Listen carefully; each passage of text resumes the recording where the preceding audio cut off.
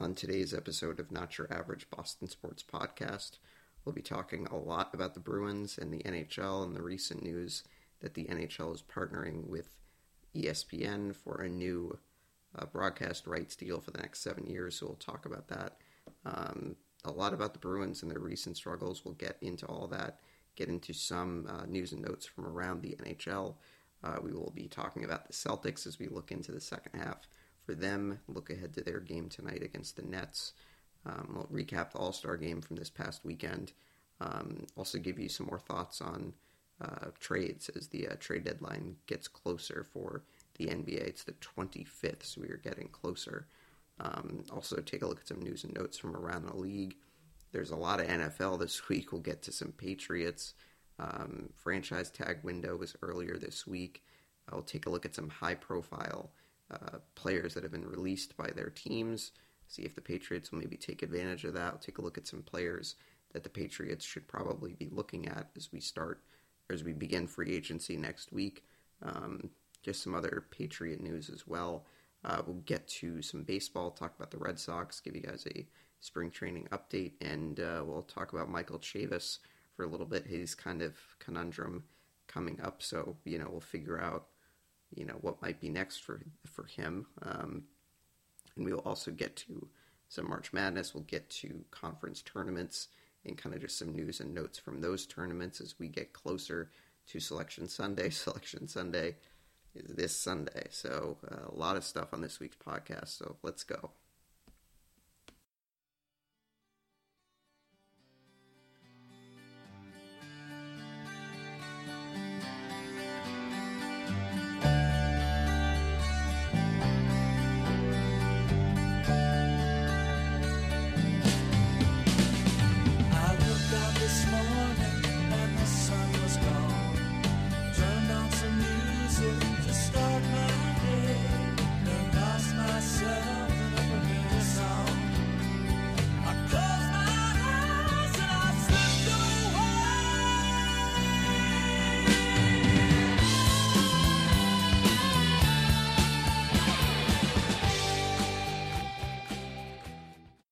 What's going on, everyone?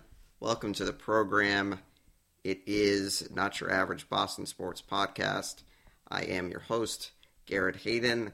You can follow our podcast on Twitter at Not Boston. You can follow the Facebook page. You can listen to us on Spotify and Apple Podcasts. You can follow my personal Twitter if you'd like, at the Sports Guy 97.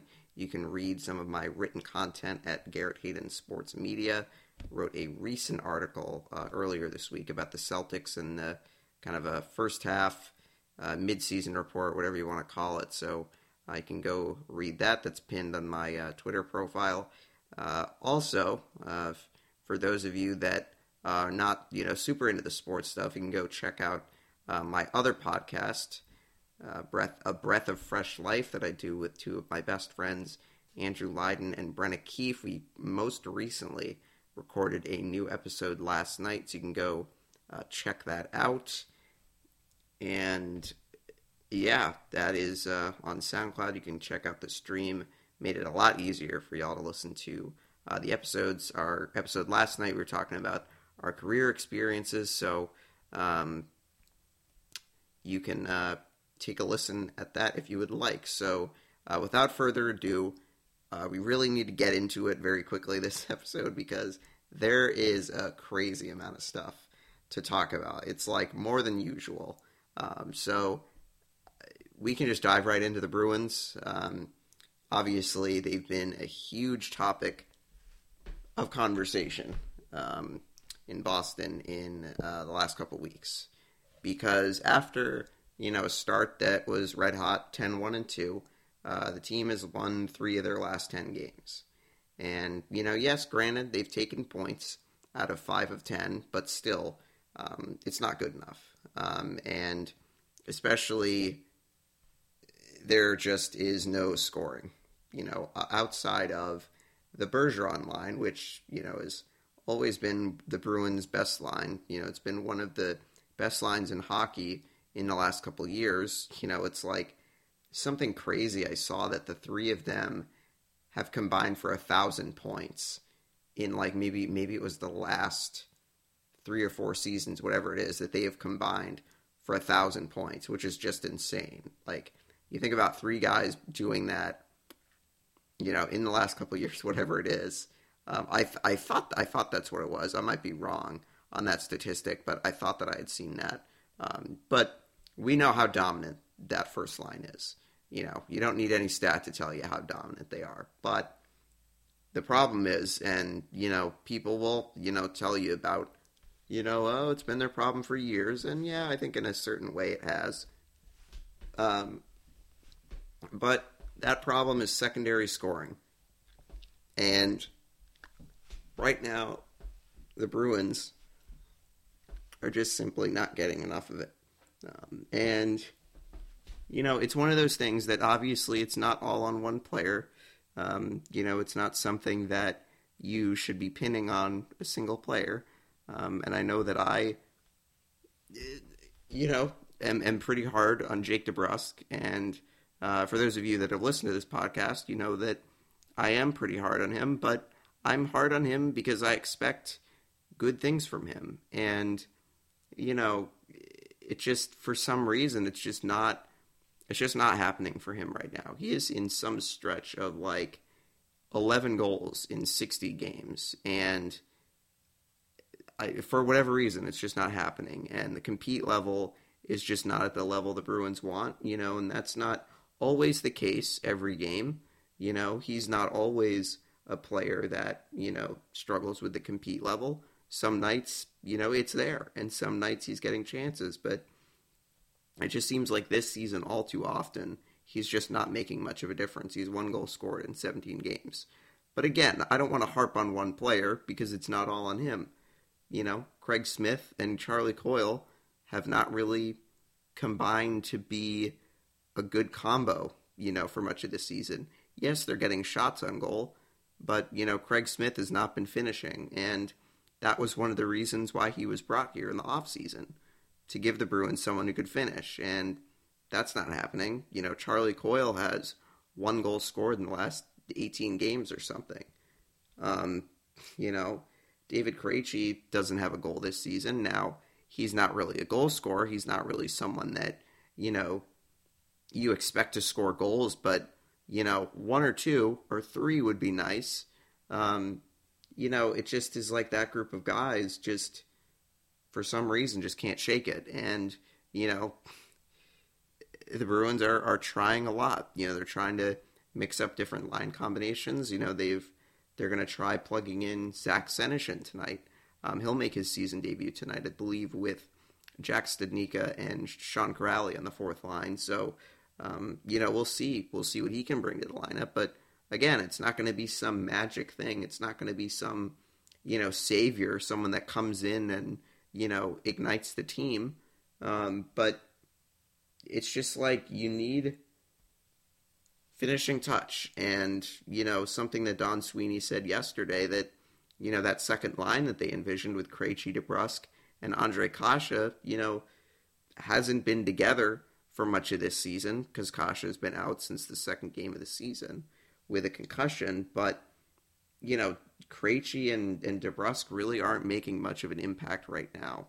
And I think that, Sweeney's right to talk about that it is a major concern that they have right now. And they really need to, fix this issue because, if you look at the East standings right now, the Bruins are not in a good spot. They are currently a game ahead of Philadelphia for the last playoff spot. Now, granted, they do have a number of games in hand on the teams ahead of them in the standings, so that's good to know. The Bruins have yet to play the Buffalo Sabres this season. They've been one of the worst teams in the league. But then again, the New Jersey Devils are one of the worst teams in the league, and the Bruins have lost to them 3 times this season. So, it's just like you don't know. It's much like the Celtics being a team that, couldn't beat the bottom feeders, but have no problem, beating some of the best teams in the league. Like, Celtics have lost to the Detroit Pistons twice, 3 times, and they've beaten the Clippers twice. What the heck? How does it work like that? So Anyway, I think the Bruins always will have teams that are thorns in their side. Like, if we remember last season, Bruins lost to the Detroit Red Wings a couple times. You know, obviously the Islanders have been a thorn in their side. Bruins haven't beaten them this season, but, that's a solid team. That's a good team over there. So, it's difficult because there's no magic answer for, goal scoring. Yes, I think I'd like to see the Bruins make a trade. I think that I'd like to see them be rather aggressive.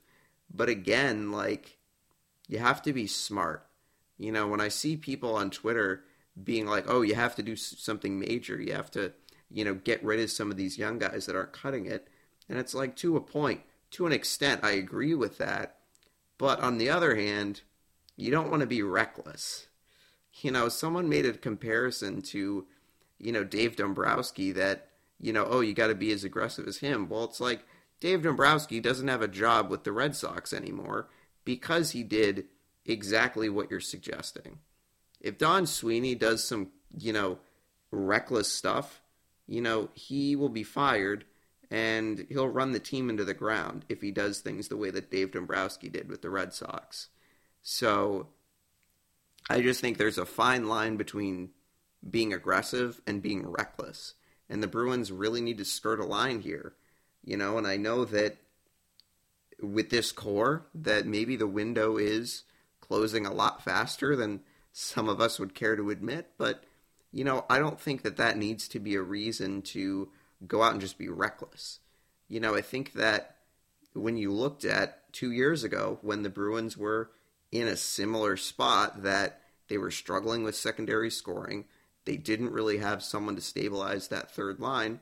And what did Don Sweeney do? Well, he went out and got Charlie Coyle, who scored 16 points in the Bruins' playoff run to Game 7 of the Stanley Cup Final.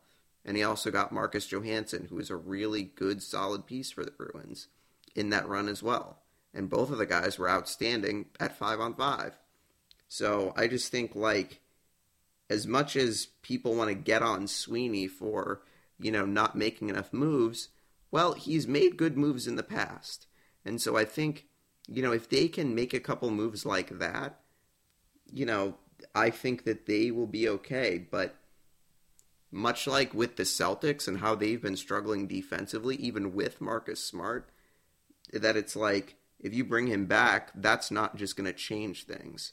So the Bruins need to change things and be able to start scoring consistently at 5-on-5, before they bring in someone.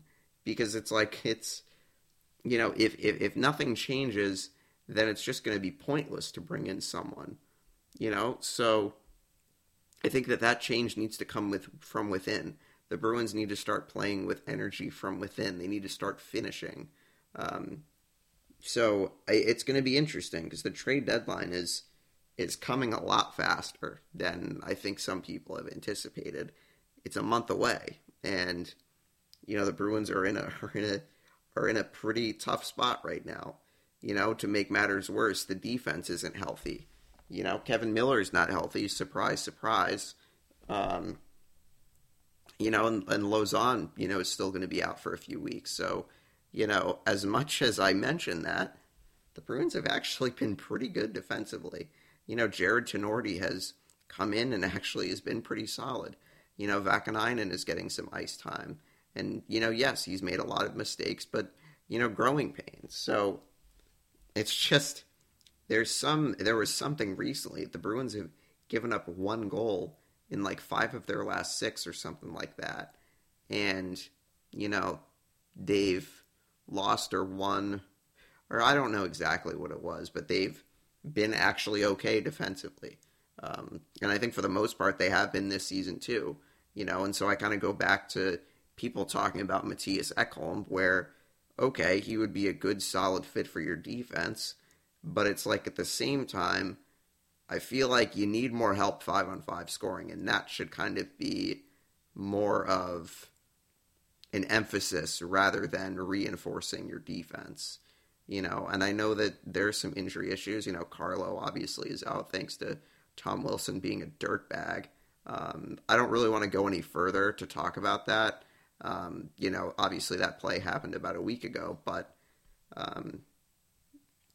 I just like I don't have really anything left to say about how dangerous this guy is for the NHL. And you know, I'm not here to talk about the play. I'm not going to argue with any Capitals fans that want to tell me that technically it was a clean hit. Well, no, it wasn't. But it's just frustrating because it's exactly the type of behavior that the NHL is trying to get out of the game. These predatory hits that go after guys and hurt guys. And I just think it's preposterous that the NHL, the Department of Player Safety has this, after 18 months after suspensions, you are no longer a repeat offender. I mean, I know that they treated Tom Wilson like a repeat offender and gave him 7 games, which I think was good. But, at the same time, it doesn't change the way he plays. He's going to still go out and play the same way that he does. And I'm not saying that he should just be kicked out of the league, but it's kind of getting to that point. And at the same time, it's like, yeah, he's a solid player. He's actually, honestly, a very good player. But it's just like, the way that he plays is so dangerous. That play on Carlo was so dangerous. And it's just, I just think that we are going to get to a point where he is going to end someone's career, where he is going to,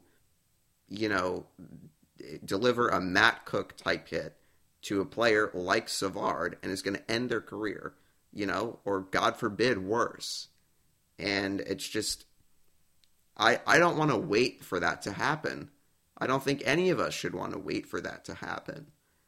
So I don't know what is going to change with this guy, and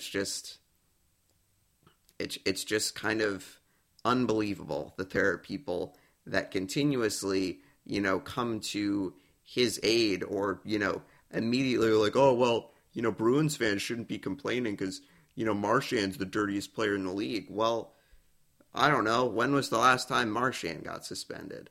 When was the last time?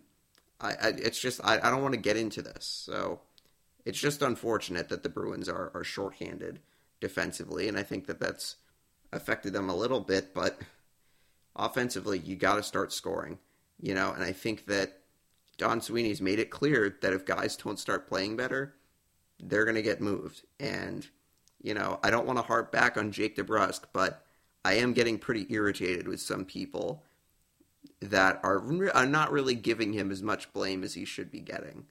I think that there are some people thinking like that, he's a young player and he's a young forward and he's had success in this league, and he has, but when was the last time he had really good success and a good stretch of play?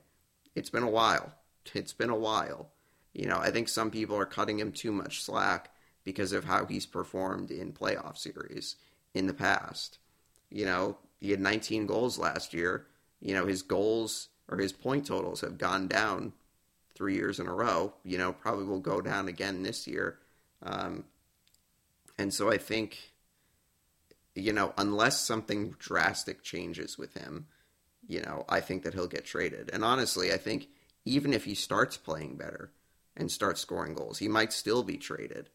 Because obviously right now, he's probably not at a good trade value, based on the way that he's playing. So, we'll see. But I think, going back to the deals that Don Sweeney made 2 years ago, they traded Charlie Coyle. They got Charlie Coyle and traded a young, talented forward.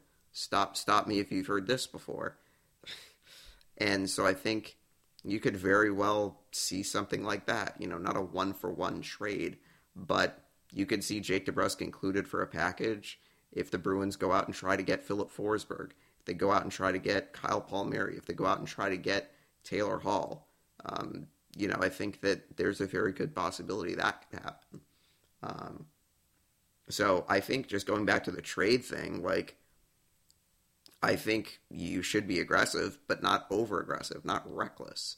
Because if you start being reckless, it's going to hurt the team.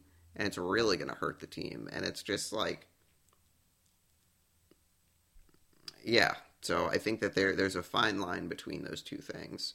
So, we'll see. The Bruins have two home games this week or this weekend. They got the Rangers tonight, then the Rangers Saturday afternoon. So it will be interesting. So Zach Senyshyn obviously in the lineup tonight, but not much changes really for the Bruins in the top six. I do think DeBrusk is back in the lineup, so we'll see if he can play better after being benched. And I think that he's had some benchings in his career that have actually been good.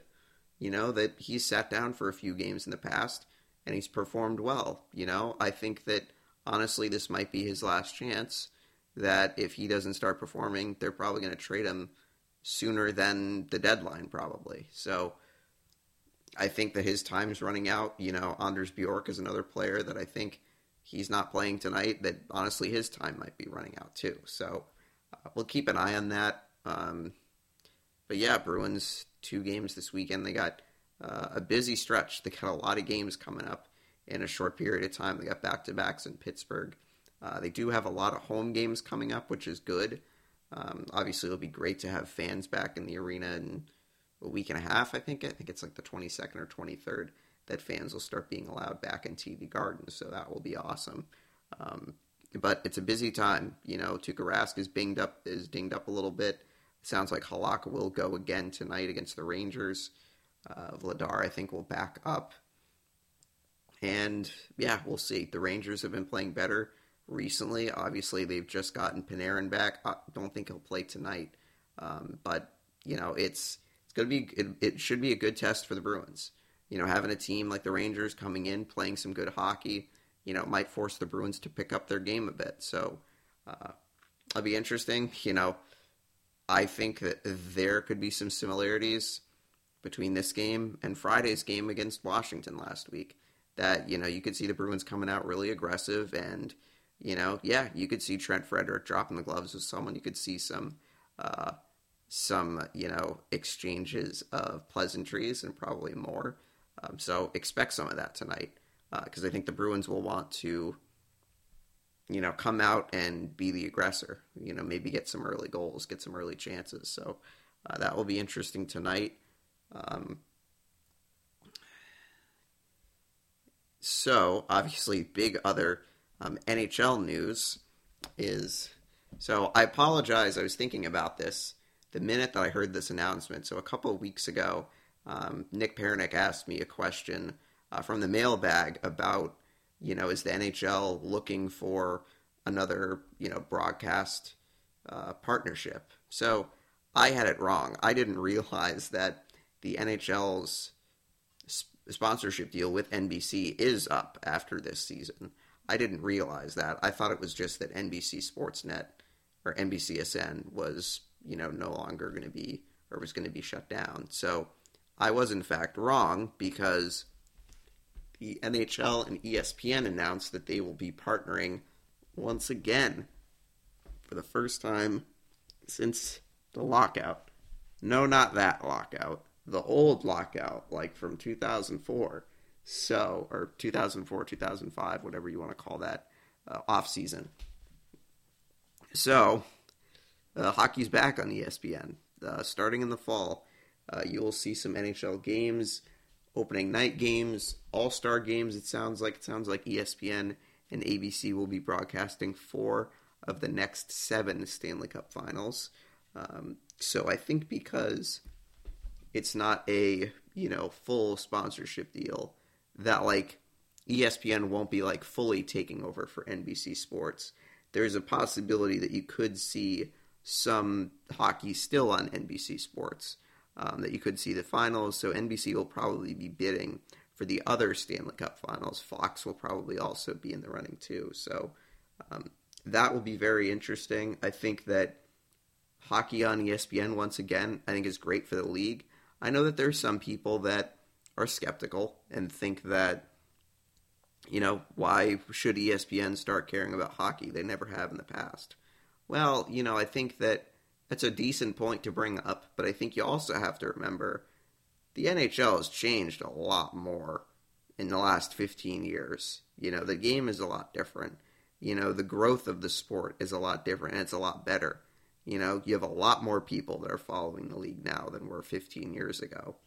I think that you have a lot better fan bases in a lot of cities, not just in cities, but just all over the place. A lot more people, I think, are interested in hockey than people realize. So I think that this will be great. I think that this will be great exposure for the league, that, they'll get some money in, that they can, market their players a lot better, because I think that's one of the things the NHL has been missing in the last couple of years is, properly marketing their superstars, like the way the NBA does with, each superstar kind of has, a nickname or kind of like their own brand, if you will. So, obviously it's important, Sidney Crosby, Alex Ovechkin are, the players that everyone knows, but not sure everyone knows about Connor McDavid in the United States. Not sure everyone knows about, Austin Matthews. A lot of people, know a lot of things about the American players, but, I think even more exposure for the league is going to be outstanding. So very curious about, broadcast teams and, is ESPN going to be hiring a lot more people? Are people going to be hired to do broadcasting? I'm hoping that ESPN, hires some women to, not only be involved in, studio work like someone like a Catherine Tappan, but also, doing play-by-play and doing color commentary. I think that they really have a huge opportunity to, do some things that I think would be really exciting, that I think a lot of people would be really excited about. So, obviously, I understand the skepticism, but I think that it's going to be exciting. I think that bringing in Seattle this summer, is going to make people interested. I think that getting the expansion draft and, maybe they get talked about on First Take. Maybe ESPN starts talking about hockey a lot more because they're going to be forced to with the broadcast deal. But I think it's good. I think it's mostly good. I know that there might be some negatives to it, but I just think it's going to be awesome. I think it's going to be great for the NHL. I'll be curious to see what happens with like the other Stanley Cup Finals, or the other broadcast rights, because certainly there will still be broadcast rights for a couple of other years. But yeah, 7 years for ESPN and the NHL. It sounds like NHL.TV will, no longer really be necessary, as a lot of stuff will move to ESPN Plus and Hulu, I believe. So I think rest of the NHL will just take a quick look around before we get to more stuff. Let's see. Go to the NHL. We'll, look at some standings, some teams that have been playing well recently.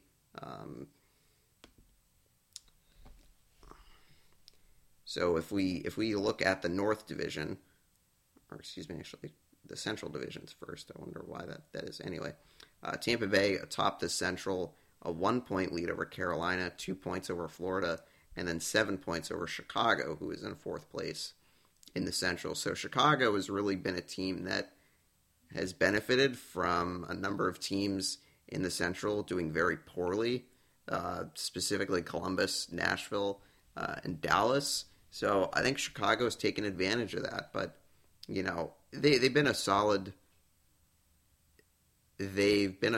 team this year.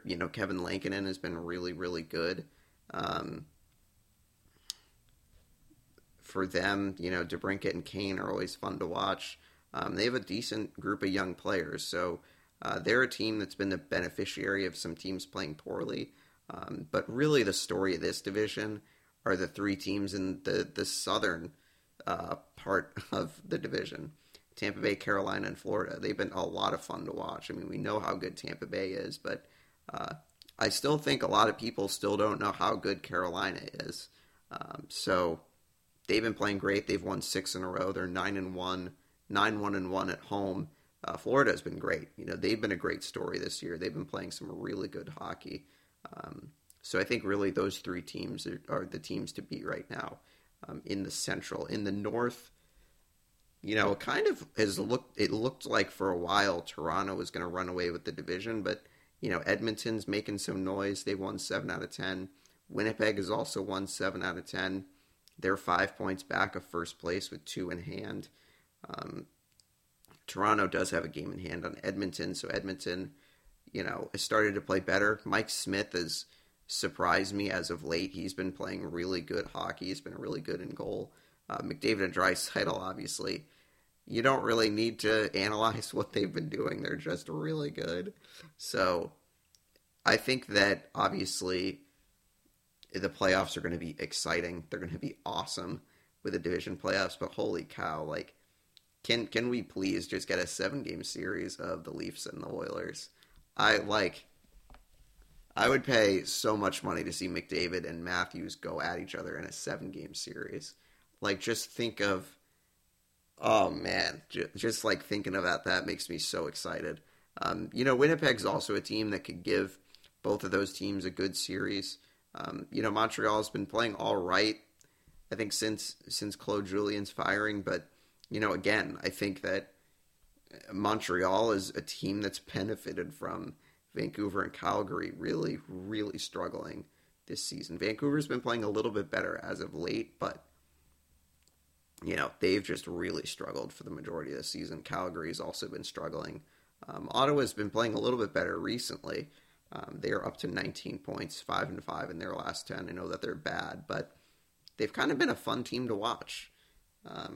In the West, Vegas is still atop. Vegas has had a number of games that have been postponed, so they have 3 games in hand at the moment on second place St. Louis. But Vegas leads the West. St. Louis a point back, Minnesota 2 back, and Colorado 3 back. The West Division has honestly been fun to watch this year. You got Los Angeles that's been surprising. They've been pretty solid this year. Arizona is always a fun team to watch. Colorado, a lot of talent there. Minnesota, to me, has been the story of the first, half. Or we're almost at the first half of the season, or we're almost at the halfway point. But they've been so much fun to watch. They're a team that has a lot of young talent. They got a lot of good veterans. They're a team that keep your eye on, because I think that in the NHL playoffs, every year, there's always one team that goes so far and no one expects. I think Minnesota could be that team this year that, I think the Western Conference, I say Western Conference, but like Western Division, I think looking at that division, it really could go any way, any direction. I also think the same way about the Central, but you got teams in this West that feasibly, you have 4 teams in that division that could go on a deep run, and some of those teams could even win the Cup right now. And you have a team like Los Angeles who's playing really well. They're a team that's a really interesting mix. They have a lot of young players, but I will say, and like one of the things about sports is, you have teams that compete for championships and teams that win championships and, then have to rebuild and have to do it, kind of harshly. But I will say that the veteran group of the LA Kings, I've been so impressed by them this season, that they've stuck around, that they have continued to play and continued to be there as mentors to younger players. Drew Doughty, Jonathan Quick, Anze Kopitar, Dustin Brown, Jeff Carter. Like, these guys have all stuck around, and this team's been bad in the last couple of years. But they've stuck around, and they've played, and they've made this culture just so successful. They've won championships, but that they've stuck around, and they've stuck around through the bad. I think that that's one of the things that's been so awesome to see about their success this season. And you know what, honestly, they might just be having a good first half, and they might, not make the playoffs. They might crash and burn. But I think at least, like, they've played with some type of urgency, which is just awesome to see from a team like that really should have no business being in any sort of playoff race. In a normal year, they probably wouldn't be in the playoff race, but, definitely kudos to those guys for sticking around and being, good mentors to some of the young players on that team. So I think that probably is is it for our NHL thoughts. If you have any more, you can shoot them at me anytime on Facebook, on Twitter, on Instagram, any of that. So we will move on to the NBA. The NBA actually started the second half of their season last night. I didn't realize that there were two games that happened last night. Dallas beat San Antonio, and Memphis got a 2020 game from Jonas Valanciunas at 27 points and 20 rebounds, if I'm not mistaken. So good stuff for him last night. So NBA had the All-Star weekend this past weekend, and I know that a lot of players have been in vocal disagreement of the NBA holding the All-Star game, during a season of a pandemic. And granted, I was one of those people. I really didn't see the point of, playing in an All-Star game, what amounted to a glorified pickup game. I know the NBA has made changes to the game in the last couple of years to make it a little bit more competitive. It totally wasn't competitive this year. Team LeBron blew Team Durant out of the water. So, the NBA, the game, it's going to be what it's going to be, and I think at the end of the day, as much as we probably didn't want to see the game happen, I think it was good for the NBA to be able to, get some revenue, to have like a made-for-TV event that, probably was fun for some people to be able to watch. I think that it was great that it supported the HBCUs, historically black colleges and universities, that, there was a lot of good stuff that went on. You had officials that officiated the All-Star game that had all gone to HBCUs. It really was something that was, heavily promoted during the night. Fun watching the skills competition, fun watching 3-point, dunk contest. A lot of people didn't really care. I think that at this point, if you've seen one dunk, you've probably seen them all. But I think with the NBA, the dunk contest being at the point that it's at, you need to put some names in there. Obi Toppin was an exciting player to watch in college, but let's be honest, no one cares about the other guys, and I don't mean to say that in a disrespectful way, but I just think you got to get Zion to do it. You got to get guys who people are going to get excited to see. And I know that Zion didn't do it last year because he was rehabbing an injury. It made sense why guys didn't really want to extend themselves this year to do it, and I understand that. But I would like to see him do it next year. I think that just would bring some juice back to the contest because, if you've seen those high school videos of him dunking, I mean, I have no doubt that right now he could bring a house down with some dunks. I'd love to see Jaylen Brown do it. I know that, Celtics fans probably wouldn't want to see him do it. Probably would rather just stay fresh and not have to do a skills competition. But, hey, maybe we see Rob Williams in it in the next few years. I think that would be cool. So, I think for the dunk contest, the NBA's got to bring back some marquee names. Now, the veteran guys, LeBron James probably wouldn't do it, but you could get Zion to do it, and I think that you could make the dunk contest fun again. You bring Zach LaVine back to do it again. Aaron Gordon, yeah. I mean, there are tons of guys you can bring in. So anyway, successful All-Star game. It was great to see Jaylen Brown and Jason Tatum go at each other. That was pretty cool. Great for Jaylen to be back home, be able to play in front of some family. Must have been just so special for him. And,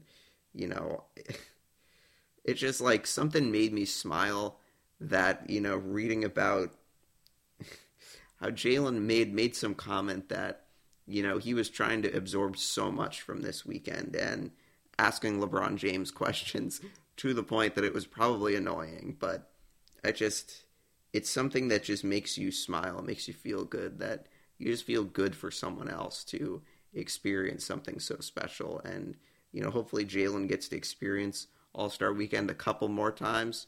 Hopefully Jason Tatum does too. 1 or 2, maybe 3 more. But I think we all didn't really want to see the game happen because it didn't really make sense. But I think on the other hand, you do kind of feel happy for some of the guys that got a chance to play, and it's special.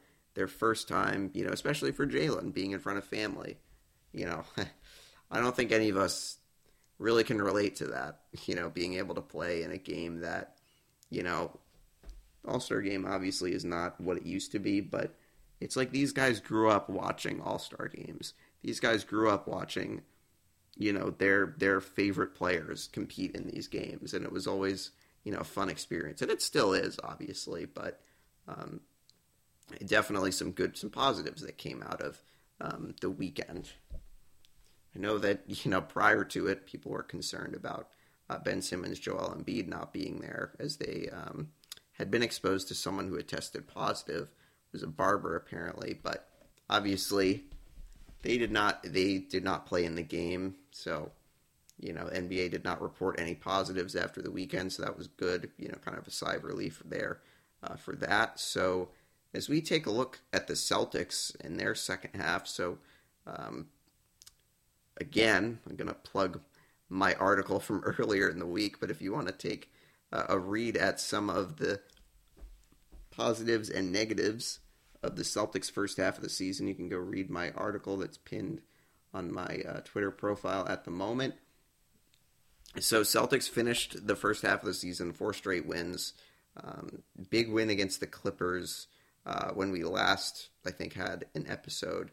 And then the Celtics closed it out with a win over the Raptors that they probably sweated a little bit more than they would have liked, but it's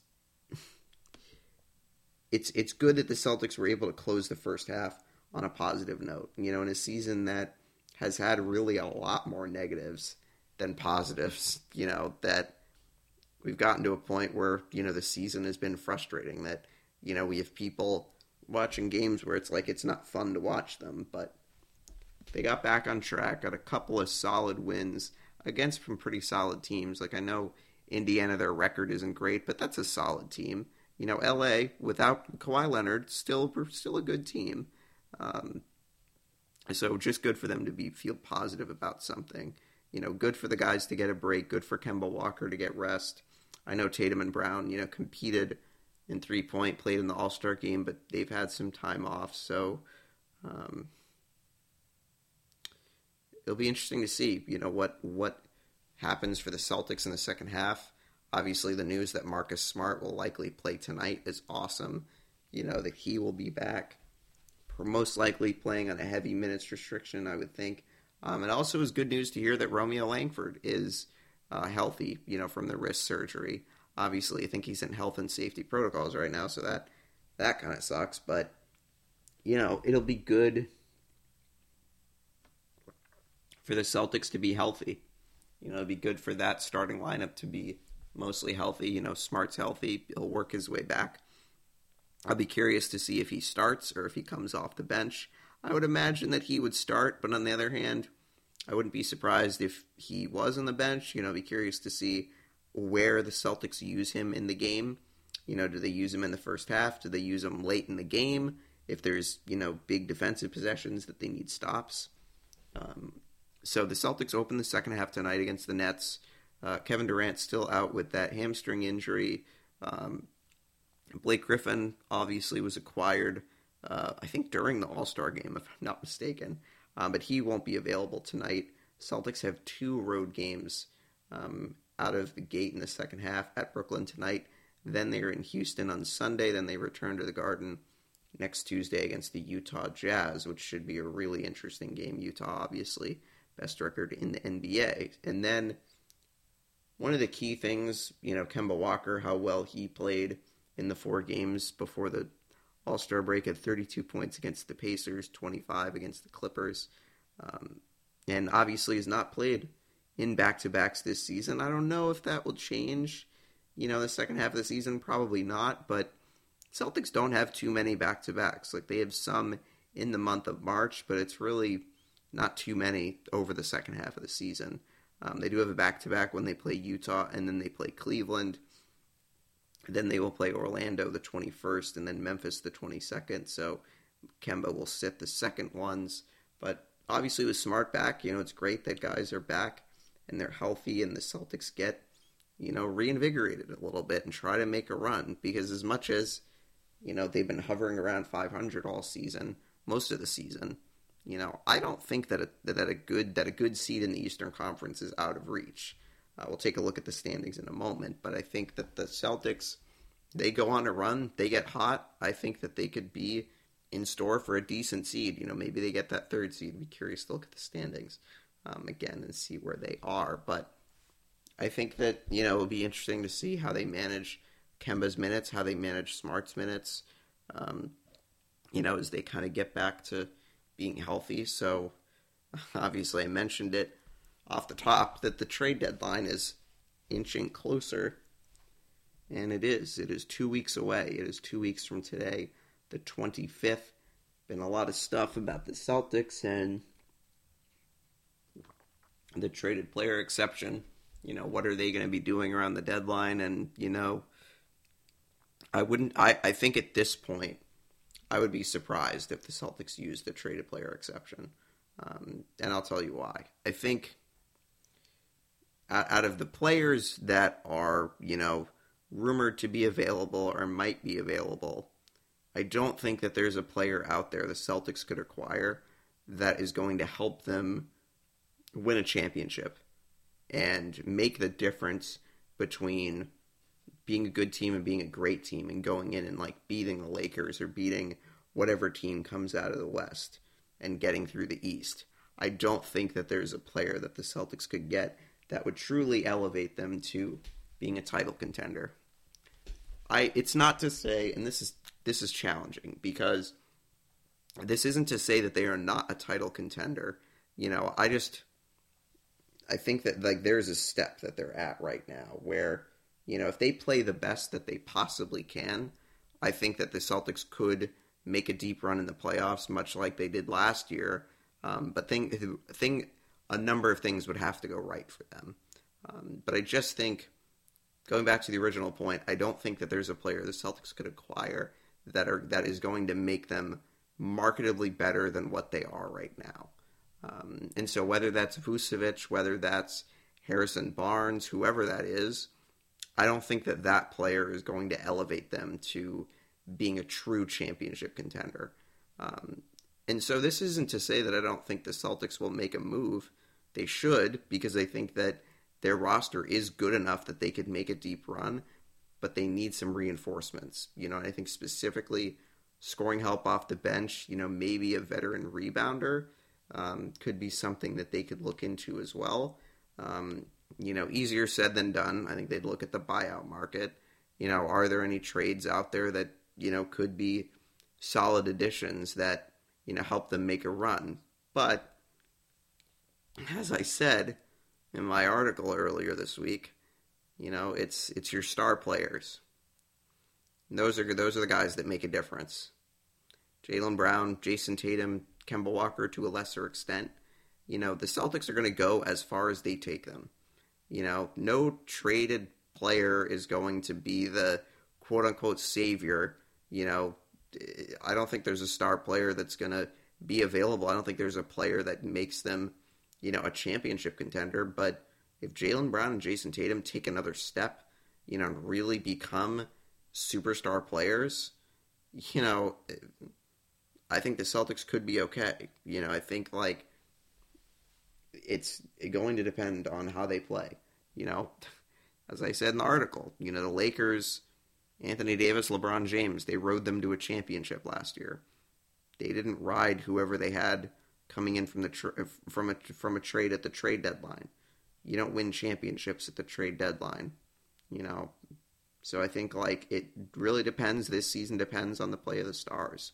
If the Celtics can go back to the Eastern Conference Finals, hell, maybe even the finals, I think that they will have taken a next step, But again, the Celtics are a young team, and I don't know why people have this idea that you need to go right now and you need to go full all the way in to win a championship or else you're a failure. And it's just like Jaylen Brown and Jason Tatum are young, and you have years in front of you. And this isn't to say that, you should stand pat and not do anything. The Celtics should do something, and they kind of need to. But I don't think that they need to go out and get a superstar player. I don't think they need to go out and get, or I shouldn't say it like that. I don't think that there's a player that they need to go out and get to and use like all the traded player exception. I think that it might be better used in the summer for the Celtics. So I think that they can still make a trade without using it.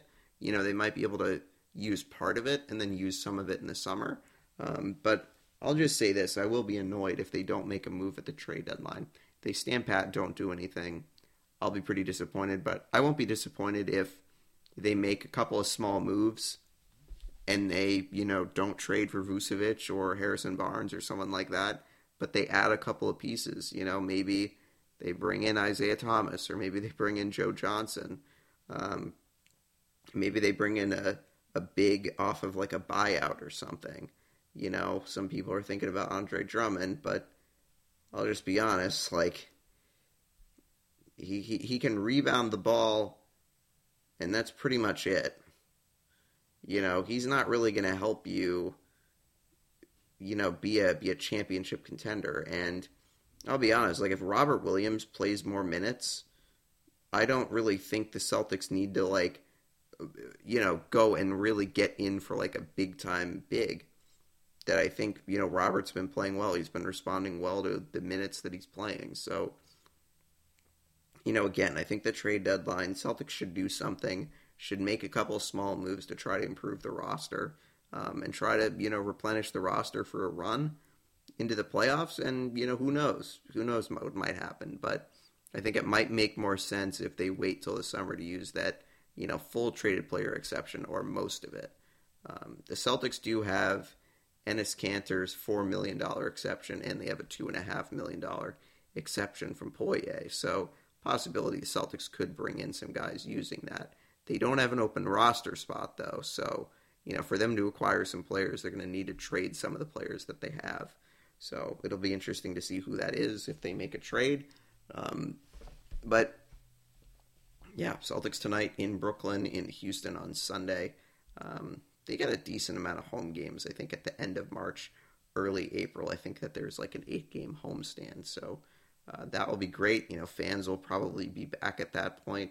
I think the first game fans can be back at the Garden for the Celtics is Monday, March 29th against the Pelicans. Celtics will be on a road trip, I think, prior to that, a 4-game swing in Memphis, Milwaukee, and Oklahoma City. But fans at the Garden against the Pelicans on March 29th. So that will be something to look forward to if you are a Celtics fan and you are interested in going to games. I'm not sure, how that's going to work with season ticket holders or people that, are trying to get to games, but it's just it's great stuff.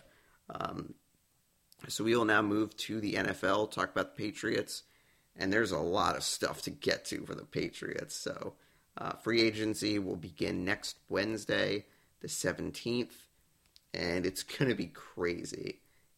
I think that this season, is just going to be crazy. You've seen a lot of high-profile players that have been released or, that won't be signed to new contracts, that they'll be, hitting the open market.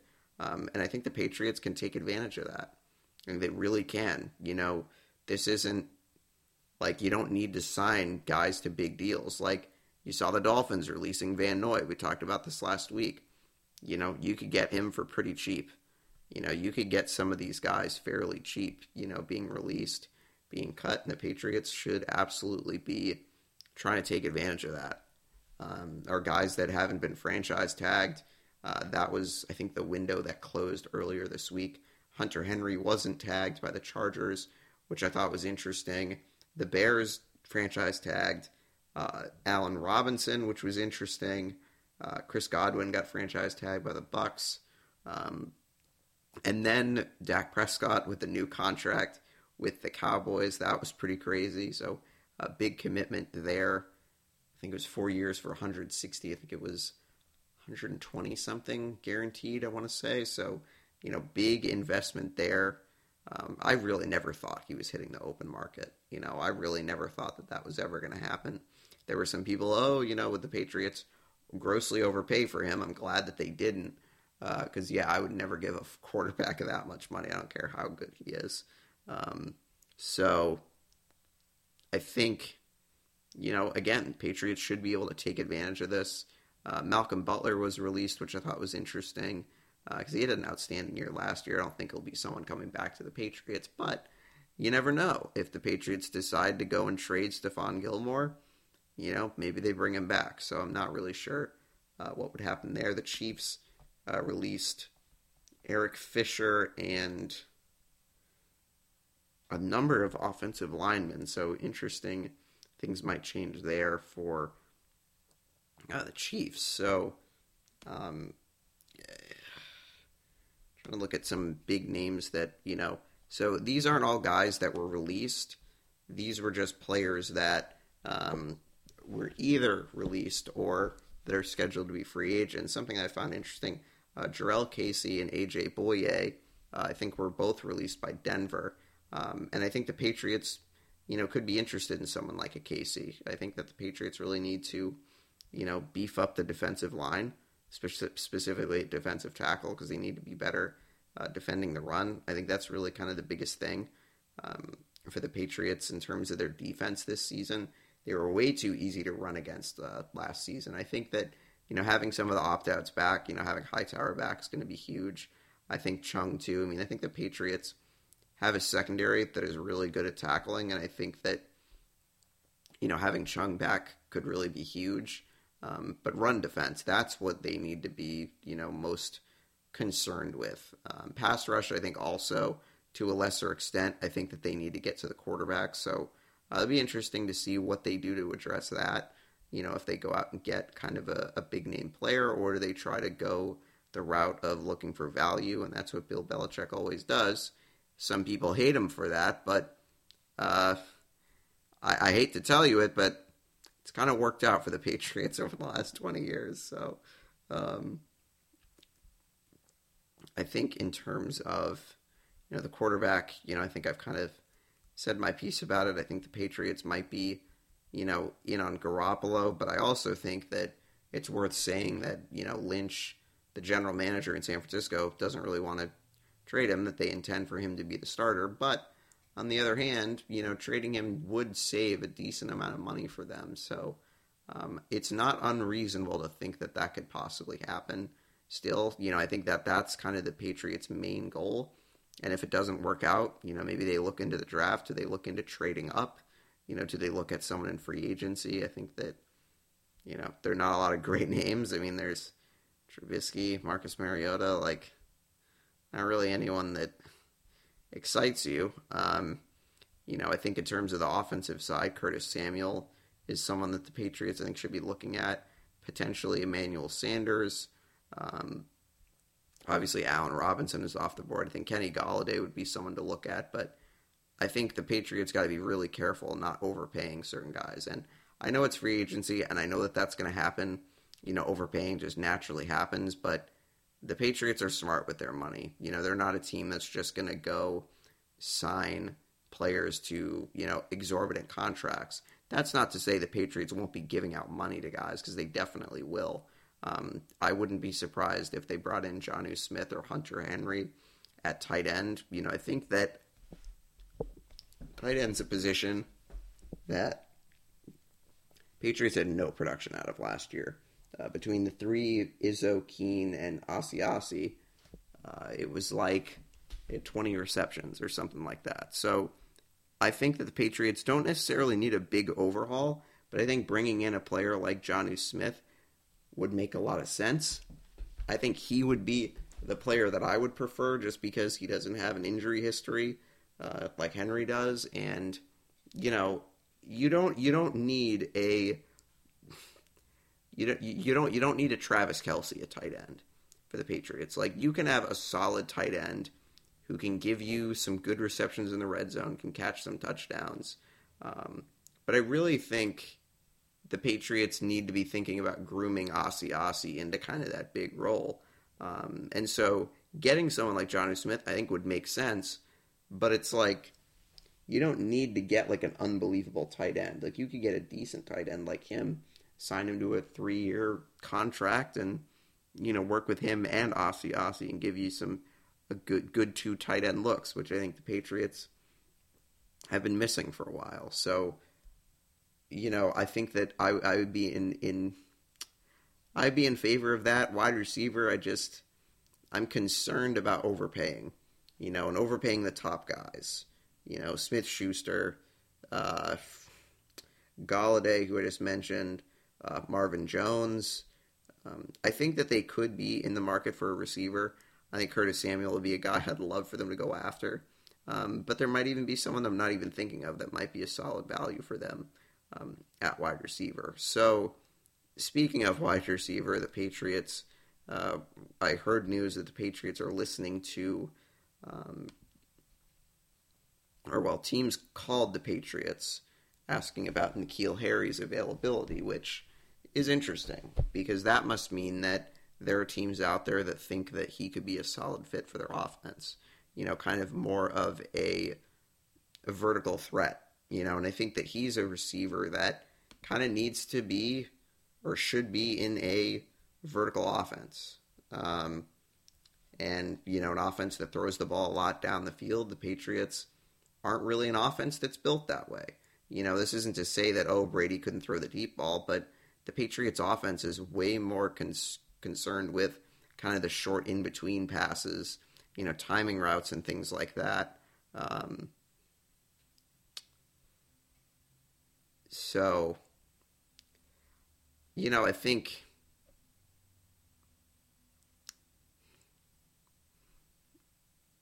it's difficult because, N'Keal's a guy that obviously had a lot of talent coming out of college and, was picked in the first round for a reason. Now, I know it's not worked out, but there had to have been a reason why he was picked in the first round. And, I think that he's got talent and, can be successful in this league. It just might not be with the Patriots. And I think, I guess I'm confused as to why the Patriots would draft him, knowing the way that their offense works, and he's a player that might not work too well. And maybe they were trying to fit, a square peg into a circular hole. And it just hasn't worked the way that they've wanted it to. So, very well you could see him get moved. I think that if I'm the Patriots, you got to get something back. Got to get a decent value for it because I know that, yes, he's not been performing, but he's a former first-round pick. You should at least get a third or fourth-round pick out of that. And people are like, trade him for a bag of footballs. Well, you should want to get some value out of a player. Just because you don't like a player and think that he sucks, doesn't mean that the Patriots are going to treat him like that. They're just going to trade him for like a seventh-round pick or something. It's like you should want something back. You should want, the team to be smart in each and every deal that they make. But then again, it's just, I don't really want to get into it. But it's unfortunate, the things that have gone wrong for him in his career. Obviously getting injured in his first preseason, playing 8 games, kind of being behind the 8 ball, and then having the pandemic, having a different quarterback, and then having a quarterback this season that really wasn't accurate, really wasn't great at getting him the football. So could he be better used in a different offense? Probably. But it'll be interesting to see what transpires with that. Do the Patriots think that they can get some solid production out of him, or do they think that, no, we've tried all we can, and we think that, we go a different direction. So I think that will be very interesting to see what ends up happening for him. Other Patriot news, Trent Brown is back. The Patriots made a trade for the offensive tackle who had played for the Patriots in 2018. Obviously won a Super Bowl, big part of that offensive line that was huge for the Patriots in that Super Bowl run. So he is back. Patriots traded a 5th-round pick next year for Brown and a 7th-round pick next year. So Patriots swapping picks, getting Trent Brown. So Trent Brown had signed a deal with Vegas a couple of years ago, so he's back in the fold. I think that, should, invigorate the Patriots to go out and sign, or should ignite them to go out and sign David Andrews, get everyone back, get that line back. Because I think, that's kind of the starting building blocks of a good offense. is a solid offensive line. I think the Patriots should make every effort to re-sign David Andrews and really kind of reinforce that offensive line, who, likely is going to lose Joe Thuney, but, it still can be a position of strength. And I think that opening up holes for the running game is only going to make things easier for the passing game, whoever that involves, whether it's Jimmy Garoppolo, if they trade up and get Trey Lance, if they bring in some other, veteran quarterback that becomes available somehow. They're not getting Russell Wilson. They're not getting Deshaun Watson, so you can just stop it. But yeah, it'll be interesting. It'll be very interesting. So free agency opening up for the Patriots and the NFL next Wednesday. It's going to be really crazy. I think just before we move on, I think it makes sense to look at some free agents. Another player that I thought could be a decent addition for the Patriots, player who got released, Carlos Dunlap, who got released by the Seahawks earlier in the week. He's a player, still has some value, obviously had a long time in Cincinnati, was traded to Seattle during this season. He's a guy that, is older, he's been around the block, but I think someone like that could really help their pass rush. So I think that could be something that the Patriots should be looking into. Trent Williams is the number one free agent offensive tackle for Washington this past year. So he was likely kind of the number one free agent on the board. Aaron Jones, I think, is scheduled to be on the board, but I think that the Packers probably are going to be able to lock him up at some point. Just some other free agents, obviously Kenny Golladay, we talked about him. Had a lot of injuries this past year, but still is a very good player. Clowney is a free agent. I think that unfortunately his price tag may be a little too high. If I'm the Patriots, and I know that yes, they have a lot of cap space, but you still want to be smart with your money. I think that Yannick Ngakoue would be someone to be interested in. He played in Minnesota and Baltimore last year. The only knock on him is that he's not great against the run. And I know that, he's more of kind of an edge rusher, but, the Patriots need to get guys that are good against the run. So, I don't know. Kind of be curious to see if that happens. Will Fuller obviously is kind of a high-profile player, but I guess I'd be surprised if the Patriots, looked at him just because it's like he's had a couple of suspensions. He's had some injuries. It just feels like it would be more of a risk than a reward for him. Curtis Samuel, I think, would be a great add for the Patriots. Give them kind of a Tyreek Hill type of player. Smith-Schuster, I would be very surprised if the Patriots took a look at him, but who knows? Johnny Smith, I think, would be a better addition than Hunter Henry. I think either of them could be great additions, but I think, Johnny Smith would be a guy that I'd be more interested in than Henry, just based on the injury history. Corey Davis is another receiver, but I feel like he would be, again, too much of a risk for the Patriots. So, yeah, just some names to keep an eye on. Justin Houston would be someone to keep an eye on. Patriots could absolutely be interested in the veteran. He's been around the block and still be a solid, productive pass rusher. So I think if the Patriots don't go big and don't sign someone like Ngakoue, they could absolutely be in on Justin Houston. Hassan Reddick, I think, would be another edge rusher that, probably would be, probably might be a little bit too pricey, but I think I wouldn't be surprised. Jayon Brown is another guy that I think would be very interesting to look at. I think he would be a very realistic target for the Patriots at linebacker. Yes, I know Hightower's back, but I think they still need to kind of replenish that position. Jayon Brown could be someone that I think could very easily be a Patriot. Obviously, 4 seasons with Mike Vrabel could absolutely be, staying with the Patriots coaching tree. T.Y. Hilton would be someone to maybe keep your eye on as kind of a low-key free agent, not like a big-name player, but someone the Patriots could absolutely bring in as kind of a veteran guy who's been around the block, could help kind of, usher in that new era without Edelman, or maybe Edelman's here and doesn't play as much. It'll be interesting, very interesting to see what's next for Julian. I would not be surprised if the Patriots cut him. I know that might surprise some people, but I really wouldn't be surprised. Marcus Cannon is also someone else that might shock people, but I think that he could absolutely be cut at some point. But yeah, keep your eye out. Patriots are going to be busy with a lot of cap space, and who knows, there might even be a big-time trade that changes the landscape of things. So we will see. So we'll move on. Red Sox spring training game. They're playing the Twins right now. I think that they are 4-5 in spring training. A little bit of a mixed bag, some good, some bad. Again, don't take too much stock out of spring training.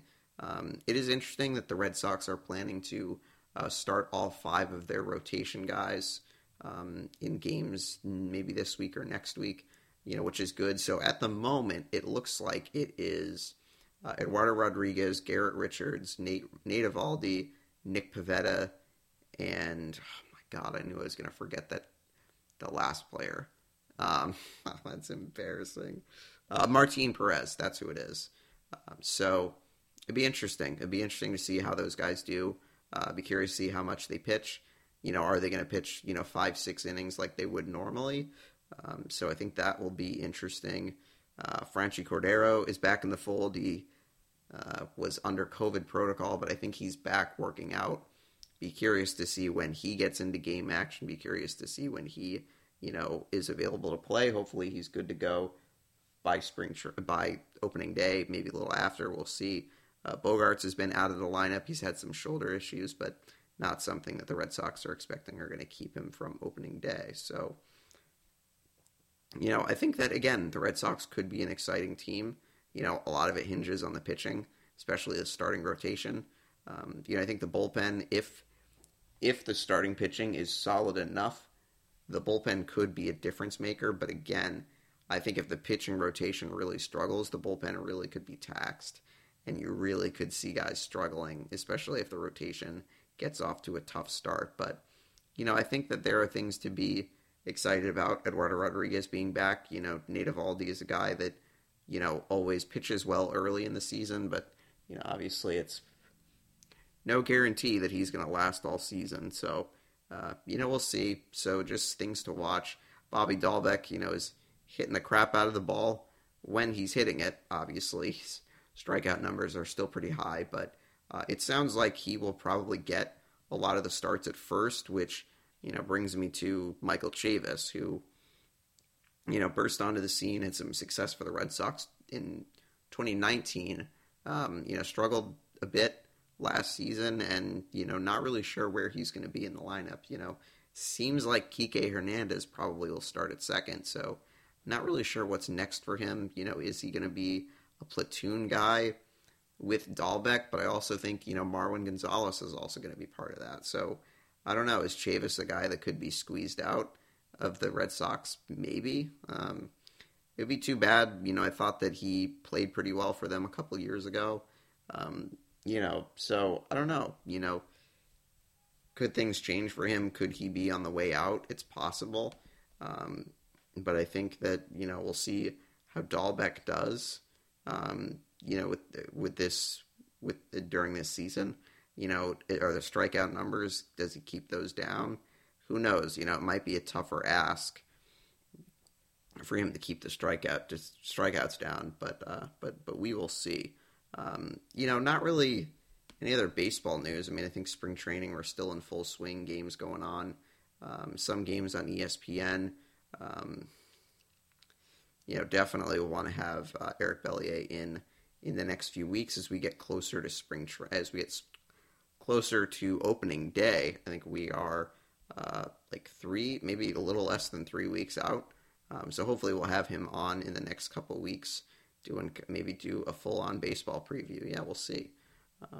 So I think that's probably it. So now we will get to March Madness. Obviously, the big news this morning, Duke dropping out of the ACC tournament because of a positive test. And it kind of was too bad because, Duke had played pretty well in their first two tournament games. They beat Louisville, I think, last night, I want to say. So, obviously, they will not play. They were scheduled to play Florida State today in the ACC tournament. So, they're out of it, unfortunately. And, it's unfortunate because, Duke has had a lot of issues with the virus this season, whether it's them or the teams that they're playing, and not surprisingly, they've had struggles, playing this season. I think that they've not been as dominant as they usually are. They've really struggled this season, and it's too bad that something like this had to keep them out of potentially a tournament. Like I think that they probably would have needed to win the ACC tournament to get into the NCAA tournament. They were kind of on the bubble, but obviously I think that safe to assume that they probably won't be in now. So, it sucks for them, but I think that, this tournament is going to be interesting. You got probably no Duke, you're not getting Kentucky, not a lot of blue bloods. You could see a really exciting tournament that we really honestly don't know who will win. I know Baylor, Gonzaga, Michigan, Ohio State, you've had a number of those teams that have been good all season long. But I really think it's anyone's game. So, looking at the conference tournaments, we have some games going on right now, actually. A couple of these games in the Big 12, Oklahoma State and West Virginia are playing in the quarterfinals. Oklahoma State has a 2-point lead with under a minute to go. So see how that game turns out. Syracuse and Virginia are tied at 54 right now, 8 minutes to go in the second half. And then Villanova has a 6-point lead, 52-46 over Georgetown with under 13 minutes to go. So some conference tournaments have finished. You have a number of conference tournaments going on right now as we speak. So here are the teams that have clinched spots in the tournament already. So in the Atlantic Sun, the Liberty Flames will be going. Liberty went to the tournament in 2019. This is their 5th tournament appearance. In the Ohio Valley Conference, Morehead State will be going to the tournament, their 8th tournament appearance, their first appearance since 2011. In the Big South, Winthrop will be going, their 11th appearance, their first since 2017. Missouri Valley Conference, if you remember the Loyola Chicago Ramblers, if you remember them from 2018, they made a deep run to the Final Four, if I'm not mistaken. Yes, made the Final Four. Obviously, the story with Sister Jean became, an overnight celebrity. So they are back in the tournament. Obviously, it's their first appearance since 2018, 7th overall as a school. Appalachian State, people think about them as a football school. They are a basketball school now. They have made the tournament, beating Georgia State in their conference championship out of the Sun Belt. It is their first tournament appearance since 2000, their 3rd tournament appearance overall. UNC Greensboro has gotten in, winning the Southern Conference, their 4th tournament appearance. Cleveland State winning the Horizon League. This is their first tournament appearance since 2009.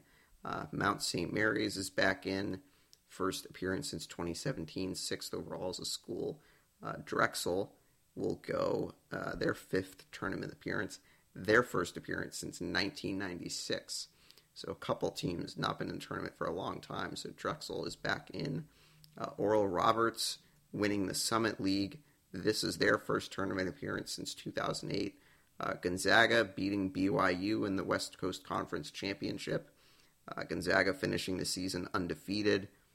Their 22nd consecutive NCAA tournament berth. So they are back in, most likely will be the number 1 overall seed, I think people would think. So I will now take a look at conference tournaments in some of the major conferences. We'll take a look at the Big 12. Obviously, I just mentioned that Oklahoma State and West Virginia are going down to the wire. So I'll just give you guys a quick check on that score.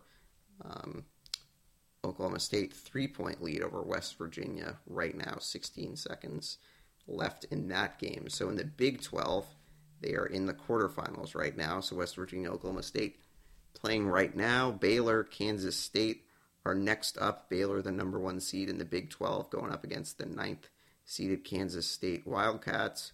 Kansas and Oklahoma will play this evening, and then Texas and Texas Tech will play later this evening. So championship game for them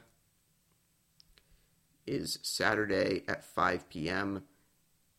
on ESPN. Big 12 has had a pretty solid year this season. They could have a number of teams in the tournament. Could have as many as 8 teams, I think, in the NCAA tournament. So things pretty good for the Big 12 this year. So we will now look at the Big East. First round got underway yesterday. So Villanova, the number 1 seed, obviously they are playing Georgetown right now. Seton Hall and St. John's will start at 3, and then Butler against Creighton, and then UConn having a really solid season. I think it's their first year back in the Big East. They will play DePaul tonight at 9. So UConn, the number 3 seed in the Big East, Villanova, the number 1. The final is Saturday at 6:30 on Fox in the Big East. In the ACC, obviously Duke has dropped out, so Florida State will advance to the semifinals Friday night. Virginia, the number 1 overall seed, they are playing Syracuse right now, are kind of lodged in a close game, that game going on. Georgia Tech and Miami will play later. Miami upsetting Clemson yesterday in the conference tournament. Clemson probably still going to the tournament, but Miami winning 2 conference games for the first time since 2013. Florida State obviously go to the semifinals, and they will play the winner of Virginia Tech and North Carolina. North Carolina had a huge win over Notre Dame last night, so it'll be interesting to see how far they go. Championship Saturday at 8:30 on ESPN. And then you have the SEC Championship SEC Tournament, Mississippi State, Kentucky going on right now. Florida Vanderbilt later, Georgia, Missouri, and then South Carolina Ole Miss. Alabama, the number 1 overall seed. Yes, they're good in football and good in basketball this season. So they're the number 1 seed. They will play tomorrow at 12 against the winner of Mississippi State and Kentucky. Arkansas, the 2nd seed. LSU, the 3rd, and then Tennessee, the 4th. Championship is Sunday. Championship is Selection Sunday at 1 o'clock. Game is on ESPN, so that will be one of the last championship games that will happen before the teams are selected. And then finally, the Big Ten tournament. I think Michigan State and Maryland are in the middle of a game right now. And then you have Minnesota, Ohio State later today. Indiana, Rutgers will play later today. I believe Penn State, Wisconsin will play later. Michigan, the number 1 overall seed. Illinois, Iowa, Purdue. You got a lot of really solid teams in the Big Ten. Big year for them as well. So championship game is Sunday at 3:30. So that most likely, I think, will be the last championship game before the teams are announced at, imagining at 6 o'clock. That's usually what it is on Sunday. So yes, it will be exciting as we get closer to March Madness. We are in the conference tournaments. Enjoy them this week. Honestly, I think that might be it for me this week for this episode of Not Your Average Boston Sports Podcast. I've been your host, Garrett Hayden. Hopefully, I've not changed into a different person. But you can follow the podcast. You can follow our Twitter page at Not Boston. You can also follow the Facebook page as well. Need to start updating those a little bit more frequently. You can listen to us on Spotify and Apple Podcasts. So everyone have a great rest of your day. Enjoy the weather. If you are living in Massachusetts, go out and enjoy the weather because it is actually looking like it's really nice outside. So take advantage of the good weather. Everyone have a good weekend. Happy Selection Sunday. And we will be back with you guys next week. Probably we'll do kind of a preview of the whole tournament. So we will let you guys know when the next episode will be. But everyone, Have a good weekend, and we'll talk to you next time.